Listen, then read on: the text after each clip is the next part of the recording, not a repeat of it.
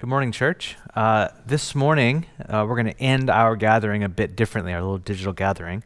We're not going to be doing communion, receiving communion digitally anymore. Starting today, most of you know this because of the newsletter and the town hall and all that stuff, but we'll be starting communion either taking place in your community groups, obeying all of the laws of our land right now, or in pop-up communions stationed throughout the city where a minister or an elder is there to lead you, to pray for you and lead you through communion. You can sign up online. Details are on our website. You can go there. So this will let you know at the end there will not be communion today, starting today going forward. Today we're in a series that we're in the third part of. We're calling this series Revision, Transformation During the Hardest Year in Modern History. Obviously a little tongue-in-cheek, but it feels really accurate. Every year, every week we go into this year, it feels a little bit like I read someone sent me a meme that they look outside to see what part of Revelation that we're in. And I thought that was a really great meme. It feels like that for a lot of us. Like, how do we live through such a tumultuous year where all kinds of things might feel like they're deteriorating around us?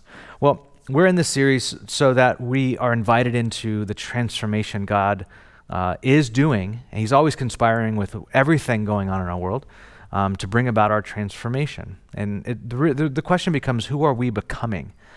So this is our little attempt to do that. Now, part of this is I'm teaching through the triangle of transformation, or our working theory of change or transformation. We started it out by talking about the Holy Spirit as the center of that triangle and how the Holy Spirit leads us in transformation. And the Spirit often uses life, the hard stuff of life on the outside that we talked about. And then last week we talked about community and how do we do community in COVID, and how maybe the opportunity before us is to live in a really authentic, robust community right now during COVID, and we can learn something that is probably really valuable. We can see possibility in our time. Today, I want to talk about the third part of this triangle, and that is practice, or the practices of following Jesus, like getting the habits, the disciplines, whatever word you want to use, but like habituating ourselves toward the way of Jesus. And to do that, I want to come out of John chapter 15, and my hope is by the end of this teaching to give us a unified practice as a church.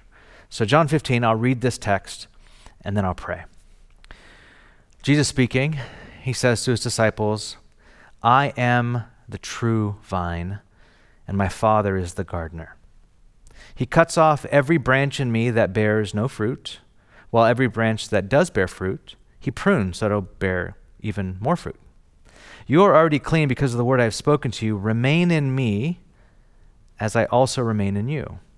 No branch can bear fruit by itself. It must remain in the vine. Neither can you bear fruit unless you remain in me. I am the vine," Jesus says, "and you are the branches. If you remain in me and I in you, you will bear much fruit. Apart from me, you could do nothing. If you do not remain in me, you are like a branch that is thrown away and withers. Such branches are picked up and thrown into the fire and burned. If you remain in me and my words remain in you, ask whatever you wish and it will be done for you. This is to my Father's glory that you bear much fruit, showing yourselves to be my disciples." The word of the Lord. Let's pray. Lord, I thank you for your words. These are your words, Jesus. And this is your hope for us as we live in you, God, that we would literally make our home in you, remain in you, abide in you. And I pray during this sermon, this teaching now, that we would be evoked towards this way of life. We would be moved toward it. We would want it. We would desire it for our own selves, to stay connected to you, the life source of everything. Take my words and use them to edify your church. In Jesus' name, amen. What Jesus is doing in our text today is preparing his disciples for his departure, for their scattering, preparing his disciples for his departure and their diaspora, because they would be literally scattered and their message would be scattered all over the world. And two things Jesus does in preparing them is, first, he teaches them that the Spirit is coming. And we talked about this a few weeks ago. Jesus said that he's going to go to the Father, and the Father will send the Spirit, and the Spirit will be the very presence of Jesus, and the one who brings us into the life of the Father and the Son, making us one with them. This is where you insert the mind-blowing emoji here. The Spirit brings us into the divine dance, into the Trinity. What Jesus also teaches them today is how, and this is the subject of our teaching this morning, is how to live the Christian life. How to live where the life-giving power of God flows into you and you remain in him. And what Jesus says is that the point of the Christian life is life in God through Jesus by the power of the Spirit. The whole point of the Christian life, the whole reason Jesus saves us and redeems us and washes us from our sins is that we can have life in God. This is like the kingdom of God coming into our life. This is eternal life now, as Jesus has taught in other places. The life of God moving in us because of Jesus by the power of the Spirit. This is what Jesus was trying to teach them.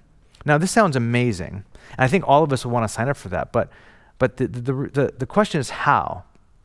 How do we live into this ultimate reality? And the answer to that question becomes a metaphor. Jesus teaches often by metaphor because some things have to be caught and not just taught. And metaphors are things that we catch. And here's the metaphor that Jesus uses. He says, Jesus, he is the vine and we are the branches. It's the metaphor of a vineyard. Jesus is the vine that has a root system that goes all the way down, and we are the branches that that shoot off of the vine and bear fruit. The metaphor is very simple, but he wants it. Jesus wants it to shape our imagination of what life in the kingdom of God looks like. See, the vine is that stump, that root system that gives life and nourishment to the branches, and the branches, which is us, bear fruit. Here's a visual of that. It's on the screen right now. And this is what this means.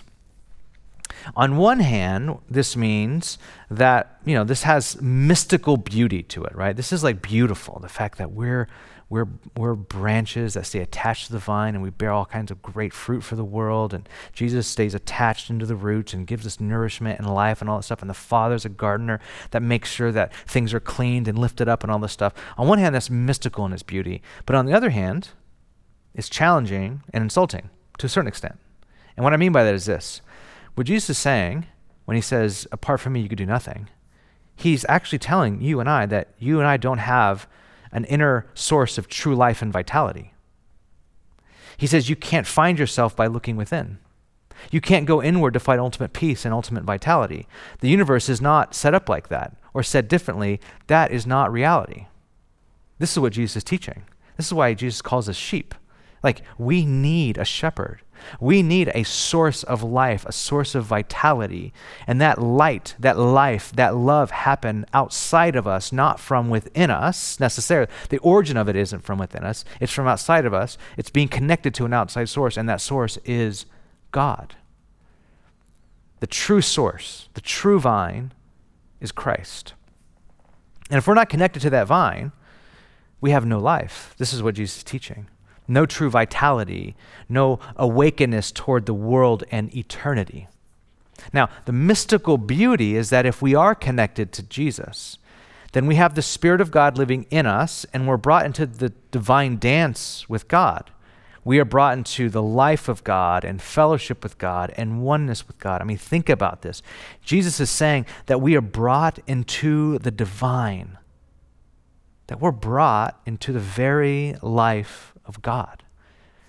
What Jesus is also teaching here is that at the center of ultimate reality, capital R reality, at the center of all that is true is relationship. Did you see that? Like this, the source of life actually comes out of relationship, the Father, Son, and Spirit. In relationship, that's the center of ultimate, at the core of reality as it's real, as it's true, as it's taught by Jesus, is relationship. And Jesus is saying you're brought into that. As you stay connected to Jesus, you're brought into the core of all that is true, which is the Trinity, Father, Son, and Spirit, where life and the life of God flows into us and we bear fruit for the world. Now, this is an organic metaphor, if you didn't pick that up. It has to be because life is organic. It's messy and sometimes unpredictable and other times too predictable. And also life is more fragile and even more vulnerable than we often realize. So Jesus uses a metaphor that will still have impact 2,000 years later. Now, what I want to do in this metaphor is I want to explain a few things about this text before us, things I've pointed out to you in the past, actually. But after that, I want to build on this metaphor a little with you and introduce a way I want us to live into this metaphor together as a church for the rest of the year. So first, I just want to point out just a couple things. Notice in verses 1 and 2 of this metaphor that no matter what, and this is pertinent to our life right now, no matter what, the Christian life consists of being cut. No matter if you're fruitful or not fruitful, we're all getting cut. Verse 1, Father is the gardener. He cuts off every branch in me that bears no fruit, while every branch that does bear fruit, he prunes so that it will be even more fruitful. Jesus says you will either be cut off if you're unfruitful, not attached to the vine, have no life in you, you'll be cut off, or you're going to be cut back, that is pruned. No matter what, this is what Jesus allows to happen to us. This is what the Father does. He cuts us back. And when this happens, when there's a pruning involved in our life, it's painful. No matter what, it's painful. God is an active gardener that is consistently clearing away parts of our life to make room for more fruit. And I'll be honest, I don't like this. I'll be completely honest. I hate this. I don't like it when God cuts back. When God cuts back where it feels like, where'd the favor go? Where'd the momentum go? Where'd the inertia go? Where did all that stuff that was just going up? 2020 was going to be this amazing thing. Where did that go? When God starts to cut back, we hate it. And this year feels like a year of pruning. And maybe the way God's judgment works even, this could be a year of God cutting off branches as well. Branches that look like they were abiding, but they actually are more cultural in their Christianity. That often cheap American form of Christianity that looks more like loyalty to nationalism, or on the other hand, that more potent version of Christianity that's sold today that's been floating around the millennials for years, the one a sociologist called moralistic therapeutic deism, which means I want God to make me feel good and affirm all that I believe, and if he doesn't, I don't know if I can believe in a God like that. There's a lot of cutting off right now. All over the place, there's cutting off. I think we're living in a national moment, maybe a global moment. And it's rare where we're all of us are seeing God cut off or cut back. We're witnessing it. We're seeing it with our eyes, either to prune us in good ways or to cut back because he wants to purify his church. Now, I want to speak to the pruning because I don't know if I can speak to the cutting off, because there is a certain extent to where God does that and we see it happening, but we can't really judge it. God does it. But the pruning I can speak to. The pruning process means this. When God prunes those who are abiding in him, he prunes so that we have greater fruit. And the pruning is painful. It just is painful. And pain, as a mentor of mine pointed it out to me afresh this past week, pain reveals our attachments. Or said probably more clearly, pain often reveals our unhealthy attachments. If we are experiencing pain in the cutting back in our lives, often that reveals to us unhealthy attachments, that things that we're attached to, that we're connected to, that God's like, I don't want you to be connected to that thing. I want you to be connected to me, and you're connecting to this thing, this image of yourself, this false idea, this something you're connecting to, and I want to cut it back. If God is pruning our lives right now and it's painful, I think it's important to sit with the pain and ask the Spirit of God if there are any ways we have an unhealthy attachment to the thing that was removed from us. Or what's the thing underneath the thing that was removed that we were really attached to?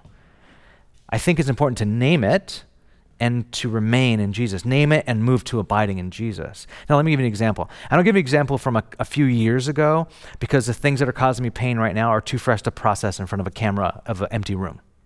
So I'll keep it a few years ago. A few years ago, this was like maybe 3 years into our church plant starting Reality San Francisco. I lived a very fast-paced, eating out, drinking coffee to wake up and to stay up, and having a beer to unwind at the end of the day, like that sort of fast-paced, you're kind of just doing, how do I stay afloat and doing all these things. And then 3 years of doing that into the church, my stomach like literally gives out and I go to the ER twice. I think I've shared part of the story with the church before.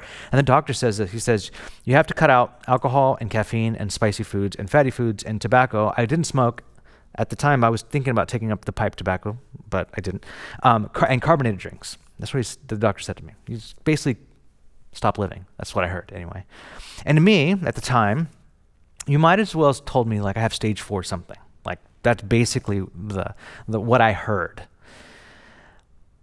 And at that time, there was a lot of my life that was being removed, and it would literally cause me pain when I ingested these things. It felt like it was being pruned and cut back, and it was painful. But as and I did spend a lot of time processing through this, I realized that my attachment wasn't to food and drink, because I still eat and drink now. I was attached to a way of handling stress.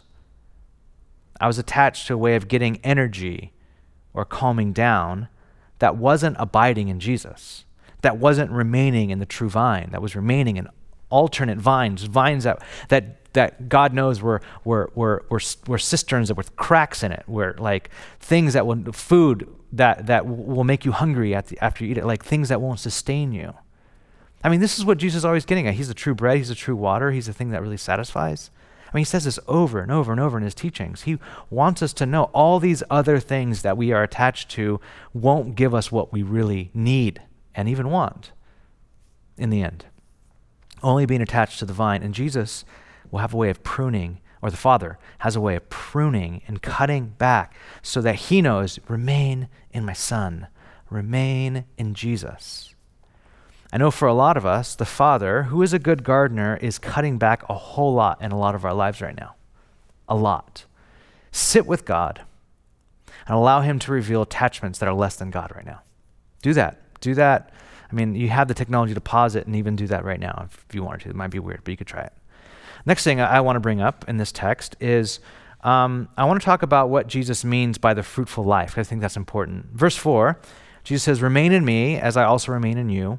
No branch can bear fruit by itself, but it must remain in the vine. Neither can you bear fruit unless you remain in me. Remain in me is basically the refrain of this entire section. Jesus says it a whole bunch of times. Remain in me, my word in you, you remain in me, I remain in you. Like remaining, abiding, making your home in. That's the refrain of this entire section.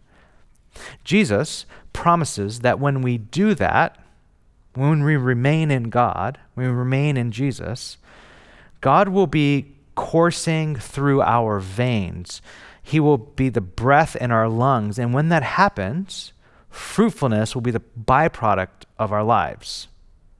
However, according to the metaphor, you don't produce fruit.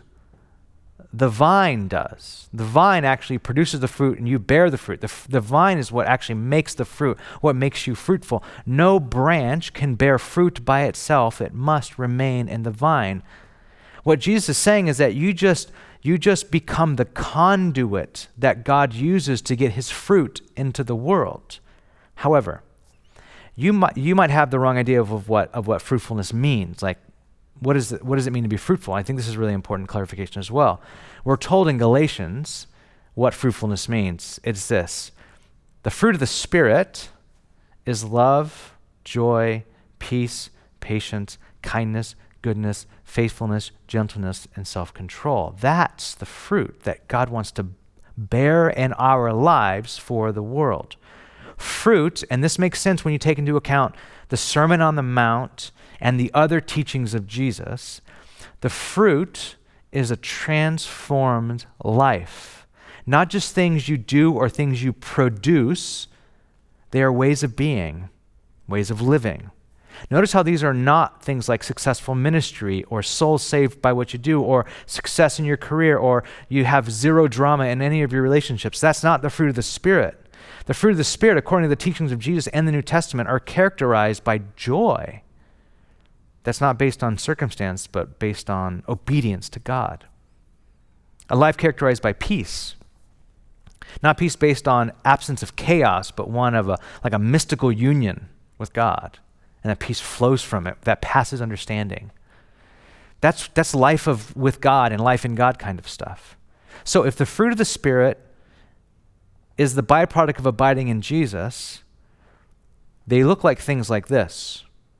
If we're abiding in Jesus, we have love instead of retaliation, joy instead of addictions, peace instead of deep anxiety, kindness instead of meanness, goodness instead of fakeness, faithfulness instead of flightiness, gentleness instead of outrage, and self-control instead of outbursts of anger. So how is your abiding and remaining in Jesus going in 2020? A few years ago, I'll get back to this in a second, but a few years ago, I was taking one of those early Soul Cycle type classes, the cycling classes. I was in Portland. And there was like this super motivational person leading the class, and it was moody in the room and dark, and I think there was a candle burning. It was super weird. And anyway, so we're coming to the moment of the class where we're like ascending a hill and we're like climbing and we'll add more tension and cadence, whatever they say, right? Add more, like stand up, like do the stuff. And she started screaming. And there was only 2 people in the class, so it was really awkward. But she started screaming at us, me mainly, I think.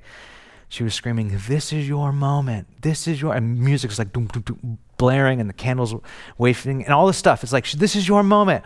And I remember taking this class thinking, this is my moment? Like wearing spandex on a bike that's going nowhere is my moment. This is my moment. This is it here. And of course that wasn't my moment. And I remember thinking, I almost wanted to stop right. I'm like, nope, this is not my moment. I'm going home now. Because this is not it. If this is it, then my life sucks, right? This is not my moment. But I remember always thinking, I remember this story, I might have shared it before, but I've always thought from that day, when would be my moment? Where I had to push through to get to the other side. That would define me as a person.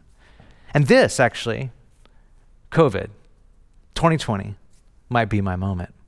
This might be your moment. This might be our moment as a church. We are living in a new kind of diaspora, a digital diaspora, where we're all scattered. And the temptation will be, like with all diasporas, is to forget who we are. But Jesus has taught us how to live and be fruitful in times like these. And it is right here, the vine and the branches, to bear the fruit of the Spirit in the world that desperately needs Christian fruit, life-giving, abiding in Jesus fruit, love and joy and peace and patience and kindness and goodness and gentleness and faithfulness and self-control fruit. Our world needs this fruit. So what I want to do is I want to expound on this metaphor a little bit. Of vine and branches. If you've ever gone to wine country, Napa or Sonoma or whatever, right? You'll notice that if you've ever gone wine tasting and out there sipping your wine, that every thriving vine and branch out there is connected to something called a trellis. A trellis is the structure that holds up the vine so that the branches get off the ground, grow upward or outward, and bear fruit. Here's a picture of a trellis here. It's on the screen. Now, this is an important idea, and it's relevant to us today because this word trellis, the Latin word is regla. Followers of Jesus from over a millennia ago came up with what is known as a rule of life. Now, this is why this is important. Rule, that word regula, coming also from the word that means trellis. A rule of life is a scheduled set of practices to order your life around abiding in Jesus every single day. So if we use this metaphor, vine branches, the monastics would add this layer of a trellis to this analogy, and they'd say this rule, a trellis, is what holds up our abiding in Jesus. It makes a way for us to abide and to remain in Jesus all day long, every single day. If this is the whole point of the Christian life, to stay connected, how are we arranging our lives so that it's possible to remain in Jesus? So think of a rule of life as a trellis for abiding in Jesus, or a trellis for being or becoming a fruitful person. Or as my friend John Mark Comer said in his book on the subject, which The Ruthless Elimination of Hurry, which is an insanely good book, he says, what a trellis is to a vine, a rule of life is to abiding. Now, before I click too heavily into a rule of life, and I'm going to introduce like how we're going to act and try to do one together as a church, let me make a couple points here. First, we don't make ourselves fruitful. I think I made that point. Jesus bears fruit through our lives by his power. Jesus does it, not us. Jesus makes us fruitful. We don't make ourselves fruitful. Okay? Caveat. Make sure that's important. However, second point, we have one job to do. Remain. We have one job to do. Remain, abide, make our homes in Jesus. Point 3, we all suck at that. We really, really are not good at remaining in Jesus. If we took a budget of our time every day, how much of it is devoted, our lives, the thing that we're responsible for, remain in me, how much of our lives and our time is devoted to remaining in Jesus? Not a guilt trip, just honestly answer it. What a rule does, it helps with our part, the remaining in Jesus part. Jesus makes us fruitful. Our job is to remain. The rule of life helps us to remain in Jesus. Hopefully that makes sense. Now, if you're not bearing much fruit right now in your Christian life, ask yourself if you are indeed abiding in Jesus and how and what that looks like practically in your life. Again, no guilt here. Rule of life is not about guilt. It's not called the law of life. It's not a law. Rule is about relationship. It's about remaining in Jesus, okay? This is a rule, not rules, singular, rule, a way that our life is ordered. Okay, now that I said that, let me talk about what a rule actually is. So I stated this before, but I'll say it again. A rule of life is a way your everyday life is arranged to keep you connected to God or abiding in Jesus.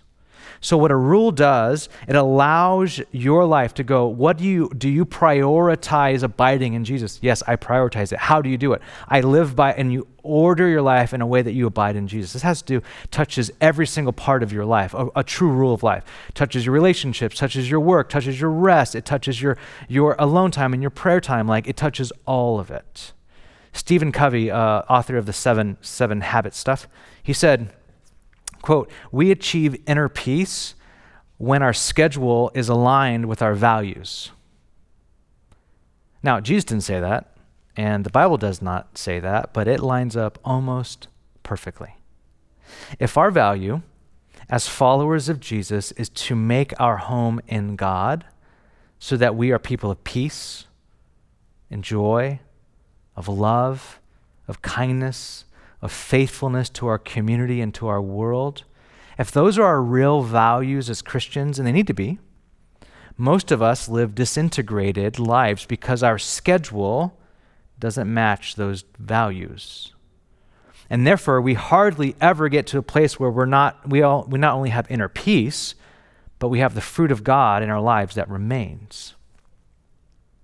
I think right now, more than ever, when there's no boundary from our time. Anyone can contact us through our phone or through our laptop anywhere we go, and everything kind of bleeds together, and time is like, what day is it again? I don't even know what day it is today.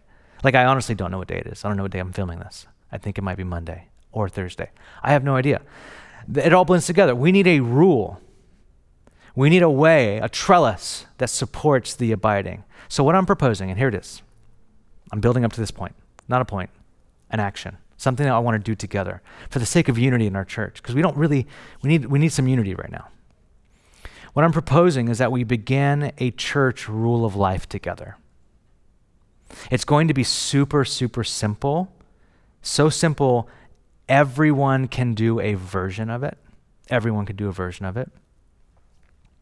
It's been my dream for the past 5 years to do this together with you all.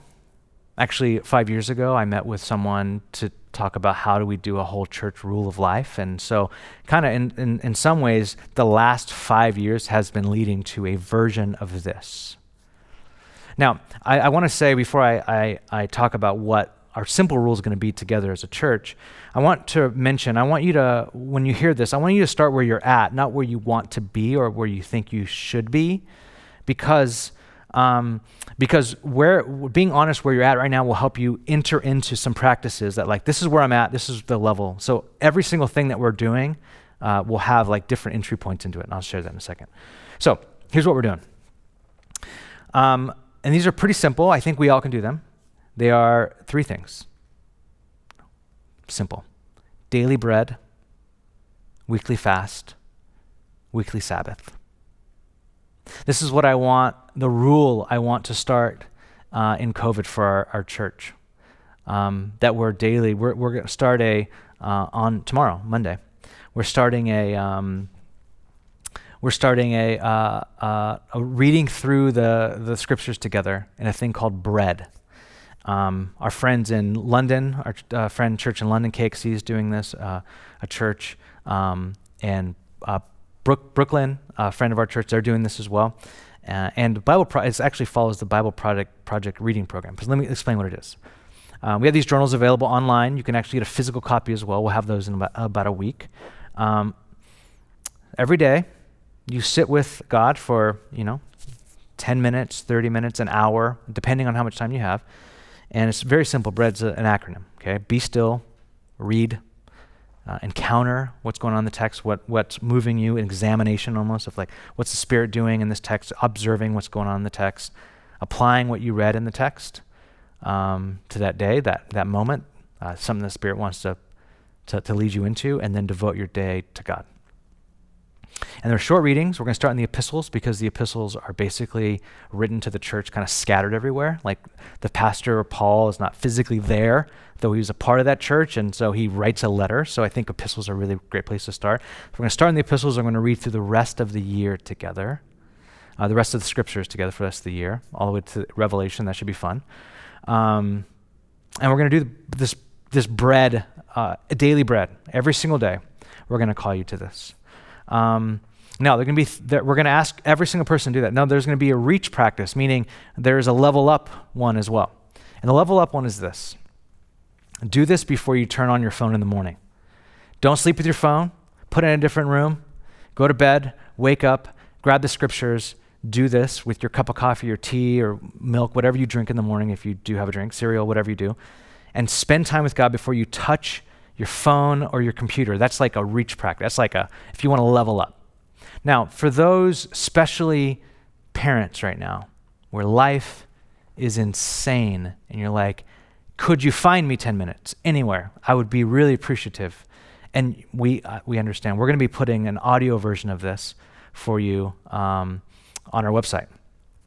And you could, while your life is probably full of a lot of multitasking right now, we're going to do an audio version where we can lead you into this whole thing, so you follow along with the entire church as you're trying to parent and teach, and some of you working and taking care of the home, the things you're doing right now. And we want to make some space for that. So we want every single person to be able to enter into this, because you have to be honest where you're at. Some of you guys are not there, like especially parents, are not there. I don't have 30 minutes alone time. I don't have it. That's okay. Grace to you. Pop in the audio version as you're doing whatever, cleaning something, I would imagine, or running somewhere. And then there's a practice that we want you to I'm actually already reading the scriptures every day, but that turn off my phone challenge sounds fun. The next thing is weekly fast. Every Wednesday we're going to fast. And the simple version is fasting lunch and praying through lunch, like doing like a meal replacement, which means like replace the meal with prayer, replace the meal with reading or something. And we're dreaming up a way that we can connect somehow on Wednesdays at noon to pray together or something like that. So, but weekly fast through lunch. Now, a reach practice would be fast 24 hours, fast Tuesday night through Wednesday dinner. So what I typically do is like do dinner on Tuesday, and then I do dinner on Wednesday, and like fast 24 hours until that next dinner. This is like, we'll have a podcast on why exactly we're doing fasting. I think it's really important. And then weekly Sabbath, a Sabbath meal, Sabbath delight, Sabbath rest. Again, we'll have a podcast on this as well. Leading our church. Some of you are already doing this. We want there to be an entry-level version where you do a Sabbath meal on Friday night or in the evening, and then the next day go for a walk with a community member or your family or something and just delight and have gratitude. For other people, I love for you to no screen for 24 hours, like no phone, no Instagram. You're not like Instagramming your day, like Sabbath rules, Instagram, everything. Like, no, put that away. Like, no one needs to know about your Sabbath sunset, whatever happened during that time. So we're going to do this together. I believe that we need unity now more than ever as a church. And one of the ways that we're trying to unify our church is around the scriptures, around fasting and prayer, and around a Sabbath observance, of resting in God. I hope our entire church does a version of every single one of them so that we can live in the same rhythms together. This is a rule. This is a very simple rule. I've been living within a rule for the last year and a half with a group of pastors, and it's a really long list. And this rule has, in so many ways, kept me connected to God. And in times of my life when I haven't felt connected, it's because I'm not living on the trellis. I'm like on the ground, just like, and God's trying to clean me up. Anyway, I want to end here. Here's what Jesus is. This is one of the fascinating things Jesus is doing in this text.